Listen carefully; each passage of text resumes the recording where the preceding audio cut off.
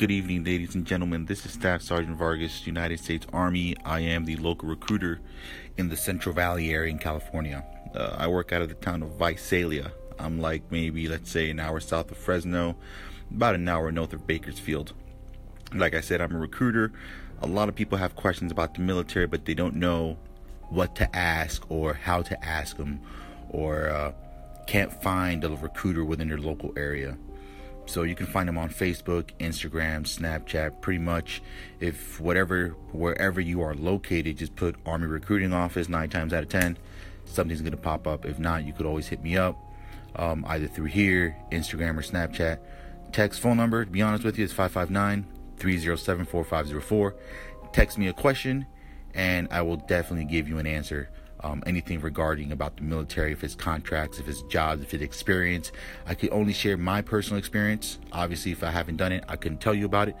But I do have friends and family members that are still currently in the military that I can put you in contact with, and or give you resources on where you can find the information that you need, right? Information is free. By talking or asking, you're not committing to anything. Having the knowledge is power overall.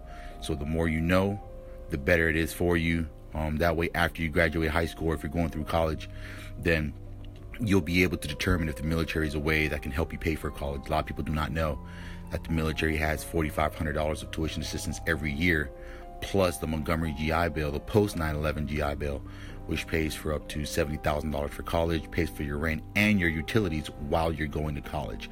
A lot of people do not know that. They also don't know that while you serve in the military, not only do you get a base pay salary, we also pay for your rent, your utilities, your food, your uniforms, and equipment. Every year we get a pay raise, 1 or 2%, depending on what Congress decides to do.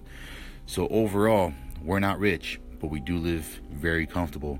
And a lot of the things, about 70% of the paychecks of the civilians, what they spend it on, I don't have to worry about because the military pays for it.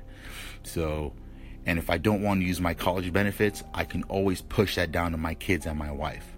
So there's a lot of things that that civilians do not know about the Army. They do not know about the military in general. And all you have to do is ask. Like I said, by you asking a question, you're not committing to anything. You're just indulging your curiosity. Like I said, knowledge is power. All you got to do is ask a question. The dumbest question is the one that you don't ask. Later.